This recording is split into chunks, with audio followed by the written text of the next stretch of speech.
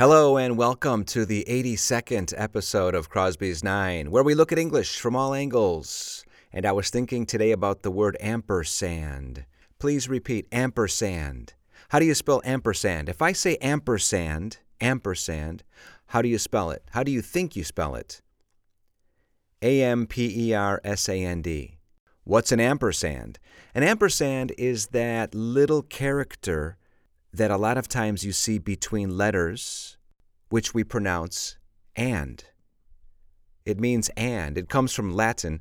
It comes from the Latin word that means and. Actually, it's the combination of the letters E and T.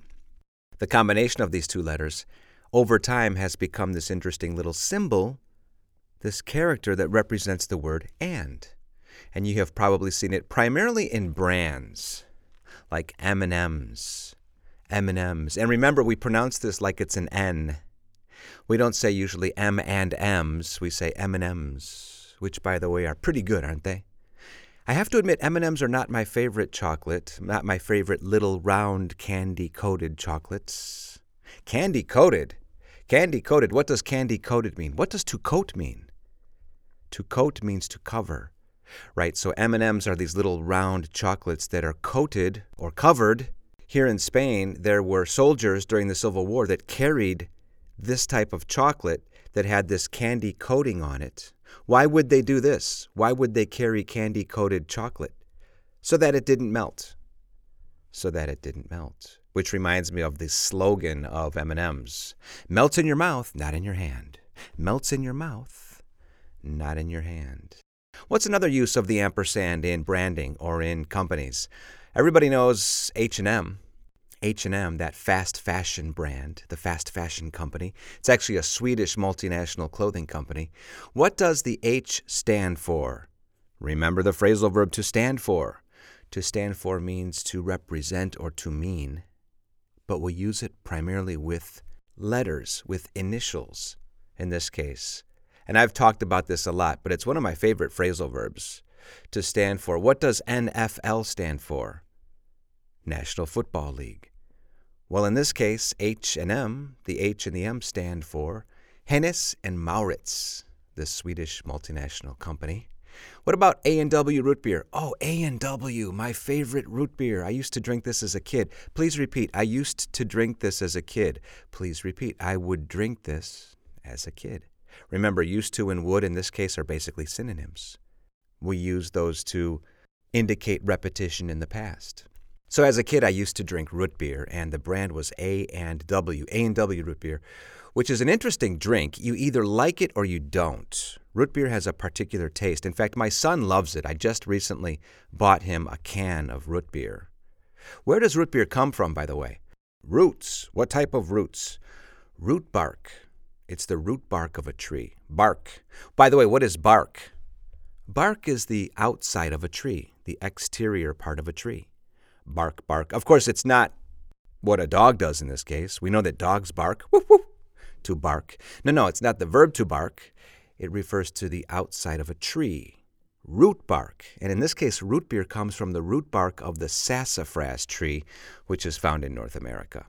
So it was Roy Allen and Frank Wright. Allen, it begins with an A. Wright, it begins with a W. A&W root beer began back in 1922. What about Dolce & Gabbana? Dolce & Gabbana. Okay, we see the ampersand in that brand as well, the Italian luxury fashion brand, D&G or Dolce & Gabbana. And what about a wonderful ice cream company called Ben & Jerry's? Ben & Jerry's, another brand that uses the ampersand. They make such good flavors.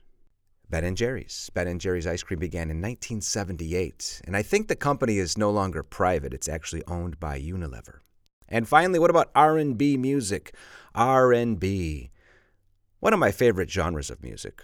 R&B music is a term that was made up by Billboard magazine. Please repeat. The term was made up by Billboard magazine. The term was made up by Billboard magazine. So what's the verb in that sentence? To make up. And what does it mean? It means to invent something. Are you making that up? No, I'm not making it up. I think he's making it up. No, I'm telling the truth. I think you're making it up. To make something up means to invent something. And we use it a lot of times with stories, or in this case, a term that was made up or invented by Billboard magazine to describe this type of music, which basically, rhythm and blues comes from blues music, of course, that was predominantly performed by African Americans back in the 1930s, and it was Billboard magazine that wanted to promote this style of music, and they made up the term R&B back in the 1940s.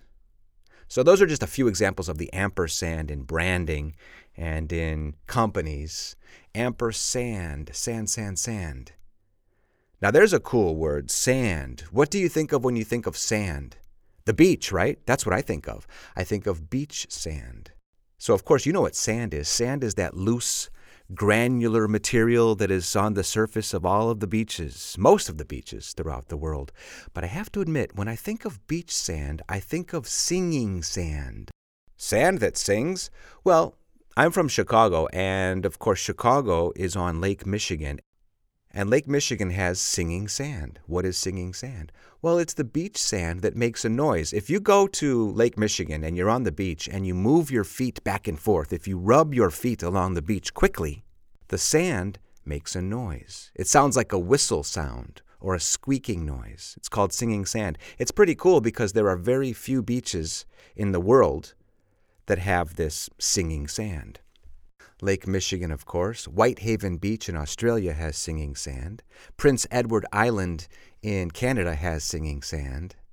And I think the British Isles, some of the beaches in the British Isles have singing sand, but it's actually very rare.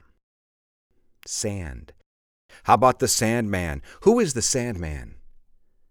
Well, the Sandman is that mythical character who puts people to sleep by simply sprinkling magical sand into our eyes. Oh my gosh, I think the Sandman has visited this room here. I'm getting tired and sleepy. Yeah, the Sandman.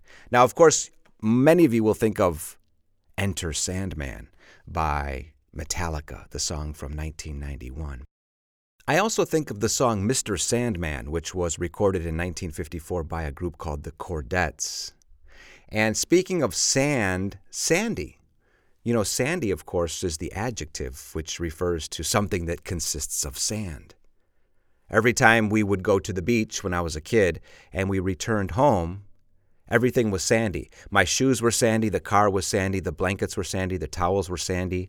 Of course, the shower was sandy after I took a shower. Everything was sandy, sandy, sandy, which of course is a girl's name. And when I think of Sandy, I also think of a wonderful song by Bruce Springsteen, which was from his album called The Wild, the Innocent, and the E Street Shuffle, which was actually the very first Bruce Springsteen album I ever bought.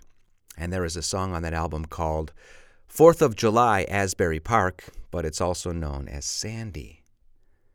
So we looked at ampersand and how this whole thing works, and the brands associated with ampersands, the brands that use ampersands like M&M's and H&M and A&W and Dolce & Gabbana and Ben & Jerry's, and the term R&B, the genre of music R&B.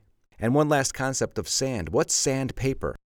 Well, sandpaper is paper covered with sand. But what do we use sandpaper for? For sanding, right? It's that paper that we use. On one side, it has that rough, abrasive material, which is sand, and we use it to sand. Well, what does to sand mean? Well, to sand is to make something smooth or to polish something. So you use sandpaper to sand things. Sandpaper is used for sanding.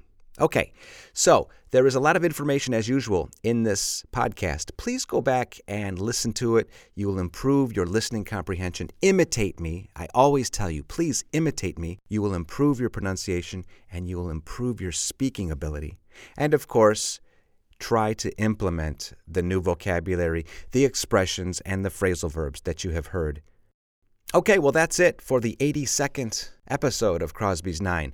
Thanks for tuning in. I'll see you soon. Bye-bye.